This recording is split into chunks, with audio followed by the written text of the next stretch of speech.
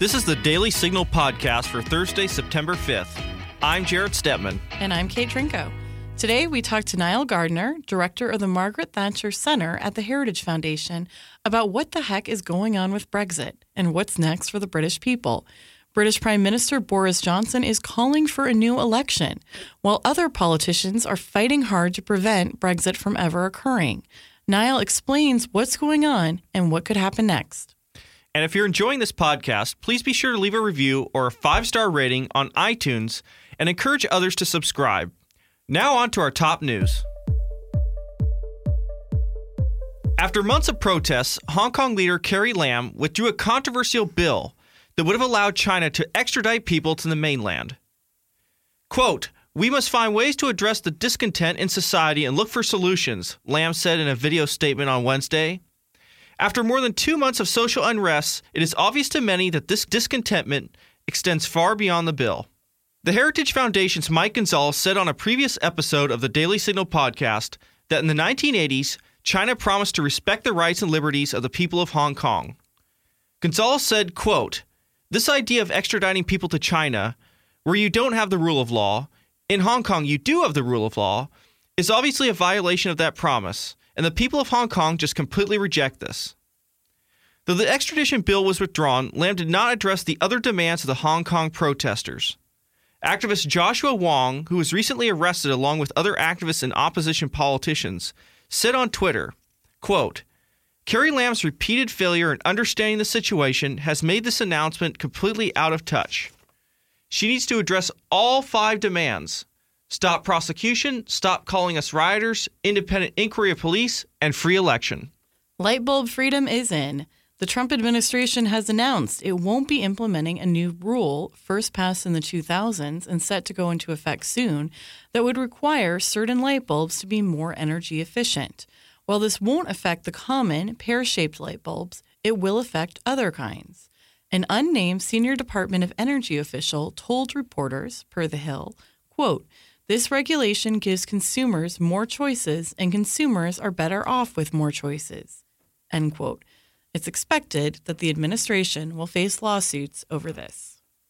On Tuesday, a federal court judge restored Playboy magazine reporter Brian Karem's press credentials after they were stripped by the White House last month. The judge said that maintaining First Amendment rights comes before maintaining order at the White House. Karem had his credentials suspended after he got into a confrontation with former Trump administration aide and current radio host Dr. Sebastian Gorka. During the altercation, Karem said to Gorka, "Hey, come on over here and talk to me, brother, or we can go outside and have a long conversation."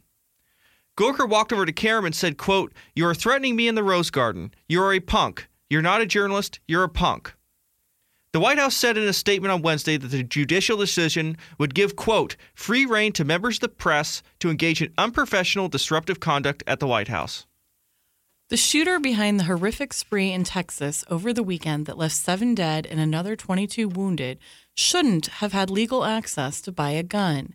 The Wall Street Journal reports that the shooter, quote, "was barred under federal law from owning or buying firearms because a court had previously determined he was mentally unfit, according to law enforcement officials," end quote. In 2014, the shooter had in fact tried to buy a gun and had not been able to because of the background check. It's unclear how he obtained the gun that he used. Following a similar move by Walmart, on Tuesday, Kroger asked customers to stop open carrying of firearms in their grocery stores. Jessica Adelman, Group Vice President of Corporate Affairs at Kroger, said in a statement, quote, "Kroger is respectfully asking that customers no longer openly carry firearms into our stores, other than authorized law enforcement officers." Adelman also said that Kroger is following Walmart in, quote, "encouraging our elected leaders to pass laws that will strengthen background checks and remove weapons from those who have been found to pose a risk for violence." So San Francisco is at it again. The City by the Bay's Board of Supervisors is now formally saying the National Rifle Association is a domestic terrorist organization. Fox affiliate KTVU reports that District 2 Supervisor Catherine Stefani says, quote, "The NRA exists to spread disinformation and knowingly puts weapons in the hands of those who would harm and terrorize us." Next up, we'll feature an interview with Niall Gardner, who breaks down what's going on with Brexit. If you're tired of high taxes, fewer healthcare choices, and bigger government, it's time to partner with the most impactful conservative organization in America. We're the Heritage Foundation, and we're committed to solving the issues America faces. Together, we'll fight back against the rising tide of homegrown socialism, and we'll fight for conservative solutions that are making families more free and more prosperous. But we can't do it without you. Please join us at heritage.org. So, just as a heads up, the interview with Niall was recorded on Wednesday afternoon. Obviously, this is a fast-moving issue, and we'll continue to monitor it. So, amid political turmoil over Brexit, British Prime Minister Boris Johnson is calling for a new election on October 15th. Via BBC Politics, here's what Johnson said on Wednesday night.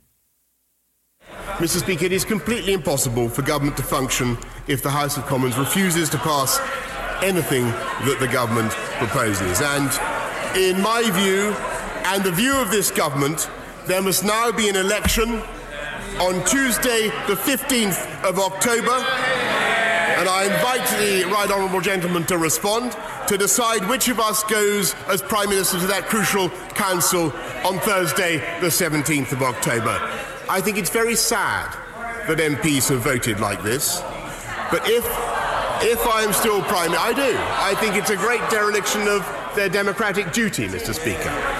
But if I'm still Prime Minister after Tuesday, the 15th of October, then we will leave on the 31st of October with, I hope, a much better deal. The Leader of the Opposition now has a question to answer. He has demanded an election for 2 years while blocking Brexit. He said only 2 days ago that he would support an election. And now, Parliament having passed a bill that destroys the ability of government to negotiate, is he now going to say that the public cannot be allowed an election to decide which of us sorts out this mess? I don't want an election. The public don't want an election. The country doesn't want an election. But this House has left no other option than letting the public decide who they want as Prime Minister, and I commend this motion to the House. So, joining us to discuss Brexit, new British Prime Minister Boris Johnson, and more is Niall Gardner, Director of the Margaret Thatcher Centre at the Heritage Foundation. Niall, thanks for joining us. It's my pleasure. Great to be here. Thank you. So first off, do you think there's going to be an election? What's at stake? Johnson specifically called out this meeting on October 17th. What's that meeting and why does it matter? Well, it's a real game of chess at the moment, and the Prime Minister has called for an early general election on October the 15th, and that is just actually 2 days before the European Council meeting on October 17th and 18th, and just 2 weeks ahead of the Brexit deadline, which is October the 31st. So the clock is ticking down towards Brexit. The Prime Minister has just lost a vote in the House of Commons on the issue of who controls the timetable for Brexit. And the Commons has voted for Parliament to seize control of that timetable in an effort to block a no-deal Brexit. And of course, the aim and the goal of members of Parliament who have voted against the government is to ultimately block and stop Brexit altogether. And so Boris Johnson is saying that in order to deliver Brexit, which is the will of the British people, 17.4 million Britons voted for Brexit in June 2016, he says there has to be a general election, and the Conservative government, according to Boris Johnson, must be brought back with a majority in order to pass legislation. And he's thrown down the gauntlet to Jeremy Corbyn, the leader of the Labour Party, to back a general election. The Labour Party, it has to be said, are not actually cooperating with Boris Johnson's call, and the Labour Party is not agreeing to a general election before the October 31st Brexit date, not least because the Labour Party, I think, would suffer huge losses in that election. I expect the Conservatives would win an election comfortably, and certainly the opinion polls show that. But you need 2/3 of Parliament to support an early general election, which is why you need the Labour Party to support Boris Johnson's call for a general election. So a very difficult situation, a bit of a stalemate at the moment. And it remains to be seen exactly how this is all going to turn out. But to summarise, I mean, this is really a battle between the British government standing on a platform of delivering and implementing the will of the British people with Brexit, pitted against members of Parliament who wish to derail and stop Brexit. This is what it's all about here. And Boris Johnson, I think, is the right man at the right moment in history here. And he is now calling on the British people to back him in a general election. And I think there should be a general election held on October the 15th to decide once and for all the issue of how Britain should move forward in implementing Brexit. And but it has to be said, the leader of the Labour Party, Jeremy Corbyn, who's a far-left Marxist, is running scared because he knows that the Labour Party is going to be heavily defeated in this election. So what's the timeline here for determining whether there is an election? Obviously, this is a very different system than the United States has.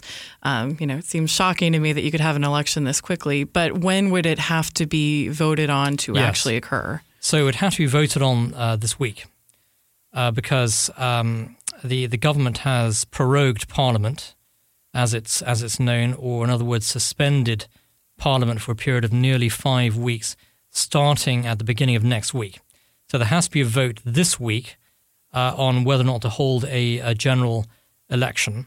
If Parliament votes against holding an early general election, after all, the next general election is officially supposed to be in 2022. This is why a parliamentary vote is required here. If Parliament votes against a general election, it does put the Prime Minister in a very difficult position. Then the Prime Minister has to decide whether he is going to basically implement what Parliament has voted for, or whether he is going to choose to just simply go ahead with a no-deal Brexit on October 31st and ignore the will of Parliament. So it is a very difficult position that the Prime Minister is placed in, and there is also the issue of how the House of Lords is going to vote as well. Because in order for this bill to go through, the House of Lords has to also vote in favour of the bill. There are 92 Conservative amendments to this legislation in the House of Lords, and so it is not entirely clear that there will be sufficient time for this bill to pass through the House of Lords. If it does not go through the House of Lords, the legislation put forward by the House of Commons will not be implemented. And the legislation that you're talking about here is the delay of Brexit without a deal for another 3 months past October 31st. So the legislation that has been put forward by the opposition party, together with over 20 rebel Conservative MPs, the legislation basically instructs the Prime Minister to seek an extension of Article 50 of the Treaty on European Union, extending the date for Britain's exit from the EU to January 31st, 2020.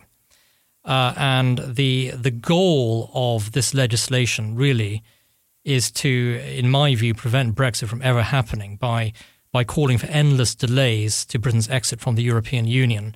And so we should be absolutely clear about what is the intention of those members of Parliament who have put forward this legislation. It is to destroy Brexit. It is to prevent Britain from leaving the European Union. And therefore, the Prime Minister has made it absolutely clear that he is not prepared actually to follow what this legislation stipulates. And that's why he's calling for a general election. Now, if he doesn't get a general election, is the Prime Minister on solid legal ground in Britain if he ignores Parliament and just leaves the EU? Well, that is a that's a very good question, and I think that it's a complex constitutional matter here. And Boris Johnson made it very crystal clear today he was not prepared to implement this legislation. And And if indeed Parliament does not vote in favour of a general election, then this creates an extraordinary situation where the Prime Minister has already made clear that he's not prepared to delay Brexit beyond October 31st. But that's what this legislation is calling for. And I think it will be up to constitutional lawyers really to give the clearest, description of what may possibly happen here. But I have to say that this legislation pits Parliament against the will of the British people. The British people voted to leave the European Union. Parliament is blocking that at the moment. So this is an historic moment, quite possibly a constitutional crisis for Great Britain. And only time will tell to see how this is resolved. So this is not the first time that it's been proposed for Brexit to be delayed, or in fact the first delay, correct? Yes, yeah, that's correct. And so Theresa May was not able to get her EU withdrawal agreement through Parliament, and Britain then was compelled to delay the start date for Brexit and to seek an extension. And why have these negotiations between the EU and Britain over the Brexit deal, why have they been so fraught? Why have they not been able to come up with a deal that's acceptable to both? And basically, in essence, it's because the European Union has treated the Brexit negotiations as a kind of punishment beating for Britain. And so the EU has made all kinds of unreasonable demands which have not been acceptable to especially many Conservative members of Parliament who voted against the EU withdrawal agreement. And in my view, the EU has not approached the negotiations in good faith at all. Basically, the EU fears what Brexit means for the future of the European project and the future of the European Union, which is why they have handled these negotiations such an unpleasant fashion. They fear that Brexit will potentially lead to the breakup of the European Union. They fear that if Brexit is a success, that others will follow Britain's example, and therefore they are trying to punish Britain in terms of the negotiations. And that's why the EU withdrawal agreement, as Theresa May negotiated it, was defeated 3 times in the House of Commons, not least with a significant number of Conservative MPs voting against it.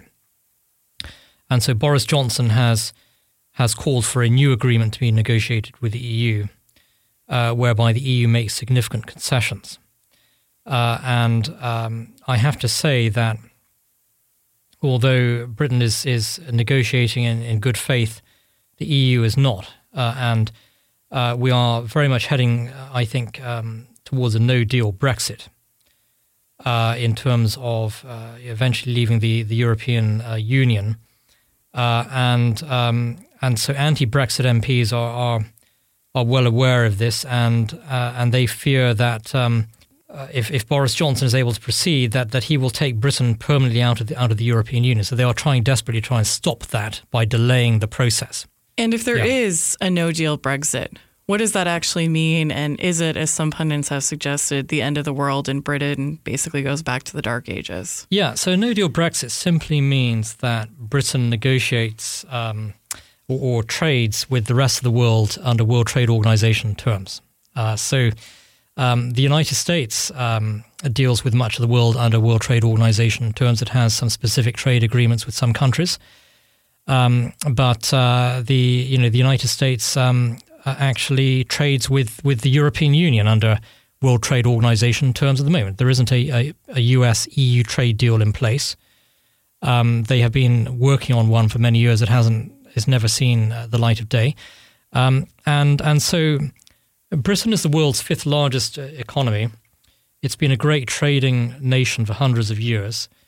It has the strongest big economy in Europe. The German economy is in very difficult conditions. The British economy is doing a lot better. Britain will overtake Germany probably by 2030 as the largest economy in Europe. Britain's population is rising. Germany's is falling. The UK is going to do just fine. And already there are advanced preparations, not just in Britain, but all over Europe for a no-deal Brexit. The Germans are preparing for it. The Germans sell 15% of their cars to the UK.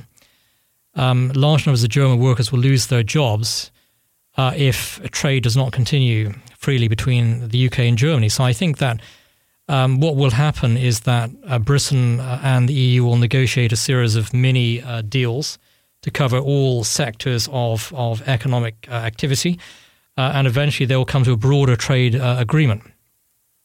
And so a no-deal Brexit doesn't mean the end of the world, as its critics allege.